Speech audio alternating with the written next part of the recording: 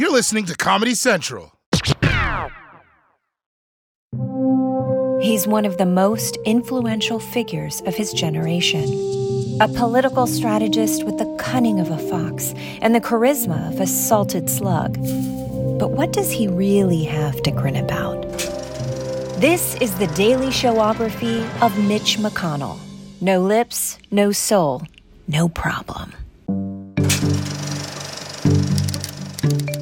Mitch McConnell was born in small-town Alabama as Addison Mitchell McConnell, a teenage TikTok-ass name if I've ever heard one. His family owned a funeral home where he learned to smile from the clients. And at age 2, Mitch faced his first and only personal challenge, which he would later recall in a campaign ad. When I was a child and my dad was in World War II, I got polio. I recovered, but my family almost went broke. That's why I've introduced a bill to make sure health care is available to all Kentucky families.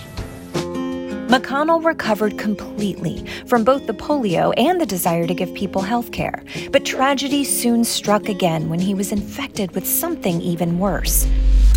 Early onset politician. But young Mitch was not the arch-conservative of today. He was pro-union, pro-choice, and he attended Martin Luther King's March on Washington. Weird, right? Maybe he just went to file a noise complaint. By the 1970s, Mitch McConnell had begun his slow but steady rise through the ranks of the Republican establishment. And in 1984, he made a long-shot bid for the United States Senate. Off to a shaky start, McConnell turned for help to Roger Ailes, former Nixon aide, future Fox News CEO, and first-ballot Hall of Fame sexual predator. Without even demanding that Mitch give him a little twirl, Ailes produced a series of ads for McConnell, including the classic Bloodhounds ad, a smash success that appealed to voters' love of dogs while subliminally reminding them of the candidate. Switch to Mitch for senator. McConnell won his race by just 5,000 votes, a margin almost as thin as his creepy lips, and he would never forget the like-minded constituents who saved him from being a lost cause. From the start, Senator McConnell was a reformer. He saw the disturbing surge of corporate money in politics and realized something had to be done. Allow more of it.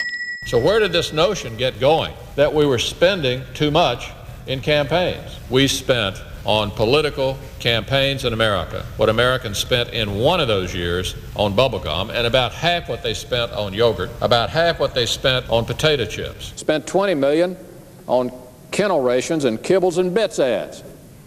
So when we talk about spending, we talk about compared to what? The message was clear. Americans needed to stop feeding their dogs to pay for more campaign ads. And thanks to McConnell's leadership, money in politics would now be like the skin under his neck, looser and more voluminous every year. You might be wondering, if Mitch McConnell loved money so much, why didn't he marry it? Well, he did. Wedding shipping heiress Elaine Chao in 1993, a genuine love match that would eventually make him one of the richest people in the Senate. Get paid more money. With wealth, power, and the integrity of one-ply toilet paper, Mitch became his party's leader in the Senate, cementing a reputation as an ardent defender of whatever Republicans felt like believing in at the moment. And in 2008, there was one core principle that united the GOP. Fuck this guy. He made clear his intention to block the president's agenda in 2010 when he told a reporter, the single most important thing we want to achieve is for President Obama to be a one-term president. Like some beardless and lipless Gandalf, McConnell confronted every piece of Obama's agenda with a profound message. You shall not pass! McConnell's magic wizard staff was a Senate procedure called the filibuster. Before him, senators used the filibuster to target specific bills and hold super racist TED Talks. But McConnell started using it all the time to grind the government to a 4-year halt. And while this wasn't necessarily good for Americans or democracy, it was very good for Mitch McConnell. McConnell proved himself a master of the filibuster. And like the greatest master busters, he even master busted himself. McConnell asked for a vote on President Obama's proposal to raise the debt ceiling whenever necessary. McConnell was asking for that vote to show that Democrats would vote against what is now the president's idea. Harry Reid shocked McConnell by agreeing to have a vote right away, whereupon Mitch McConnell changed his mind, filibustering his own bill. It was a display of autoerotic anti-legislation that many doubted was even possible. And then in 2016, his obstructionism achieved a climax. The most important decision I've made in my entire political career was not to fill the Supreme Court vacancy when Justice Scalia passed away. That's right. When President Obama nominated Merrick Garland to the Supreme Court, he went out of his way to choose a moderate who had received bipartisan support. But that kind of trickery wasn't going to work on Mitch, who explained that no Obama appointee should get a vote in the Senate, regardless of who they were. We're in the middle of a presidential election year. No vacancy on the Supreme Court occurring in the middle of a presidential election year has been filled in 80 years. Does Barack Obama get to fill this seat, tipping the court to the left for the next generation? No. Let the American people speak. Let them decide who they want to make this appointment. With a mere 236 days until the election, McConnell insisted it would not be fair for Garland to get a hearing or vote. 236 days. That's barely 4 Toyotathons, or 16 Winter Olympics, or binge watching all of SVU 10 times. McConnell successfully blocked Merrick Garland, but would he stick to his hard and fast new rule when Donald Trump had only 1 year left in his term? If the Supreme Court justice was denied next year, what would you do? We'd fill it. What a hilarious quip.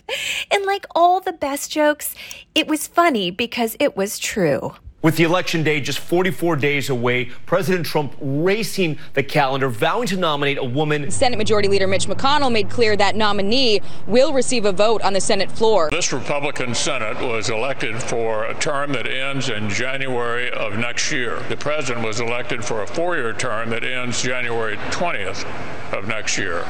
There are no reduced constitutional prerogatives during either of our tenures. The American people, I think, really need an opportunity to get to meet and know Judge Barrett. Yes, despite possessing the communication style of an amphibian that hasn't quite excreted all of the salt water from its throat pouch, Mitch made himself clear. He would install Amy Coney Barrett even if it meant giving everyone in the White House COVID in the process. And it wasn't just the Supreme Court. From the first day Donald Trump took office, McConnell got to work, installing a record 234 young, right-wing, sometimes wildly unqualified judges throughout the federal courts. Something he was able to do because he had blocked Barack Obama from appointing his judges. So I was shocked that former President Obama left so many vacancies and didn't try to fill those positions. I'll tell you why. I was in charge of the... of what we did the last 2 years of the Obama administration. I will give you full. Never before had a smirking white man stopped the progress of a black man since all of American history. Nothing could stop Mitch, not Democrats or basic decency or consistently being named the most unpopular senator in the country. Not even a conspiracy-minded ex-felon who ran for Senate in 2018 and hit McConnell with one of the greatest nicknames in political history. One of my goals as U.S. Senator will be to ditch Cocaine Mitch. And no, there was nothing to the suggestion that McConnell was involved in smuggling cocaine, but he is very white, and rich douchebags can't get enough of him. So the nickname does kind of fit. But that success came with a price. McConnell's relationship with the president was sagging faster than his jowls. While Mitch praised Trump in public, he spent most of the administration privately mad over things like being cool with Nazis. And the president was privately mad right back at him in public. Guys like Mitch McConnell, they don't fight. I think we need better leadership than Mitch McConnell and stronger leadership. Indeed, there were very complicated feelings on both sides. And so it was that after the January 6th insurrection, Mitch McConnell heard a tiny voice in the back of his head. The voice of that teenager who was so inspired by Martin Luther King Jr., urging him to speak the truth and create a more just America. The mob was fed lies. They were provoked by the president and other powerful people. And then he heard a louder voice in the front of his head, telling that tinier voice to shut the fuck up. Senate Minority Leader Mitch McConnell, he voted to acquit former President Trump. If the president was the party's nominee, would you support him? The nominee of the party? Absolutely. Glorious. And so, as Mitch McConnell enters his 36th year in the Senate, the public can rest easy, knowing that the last thing American democracy sees as it dies will be his smile. Or whatever this is he's doing with his face. Watch The Daily Show weeknights at 11, 10 Central on Comedy Central. And stream full episodes anytime on Paramount+. This has been a Comedy Central podcast.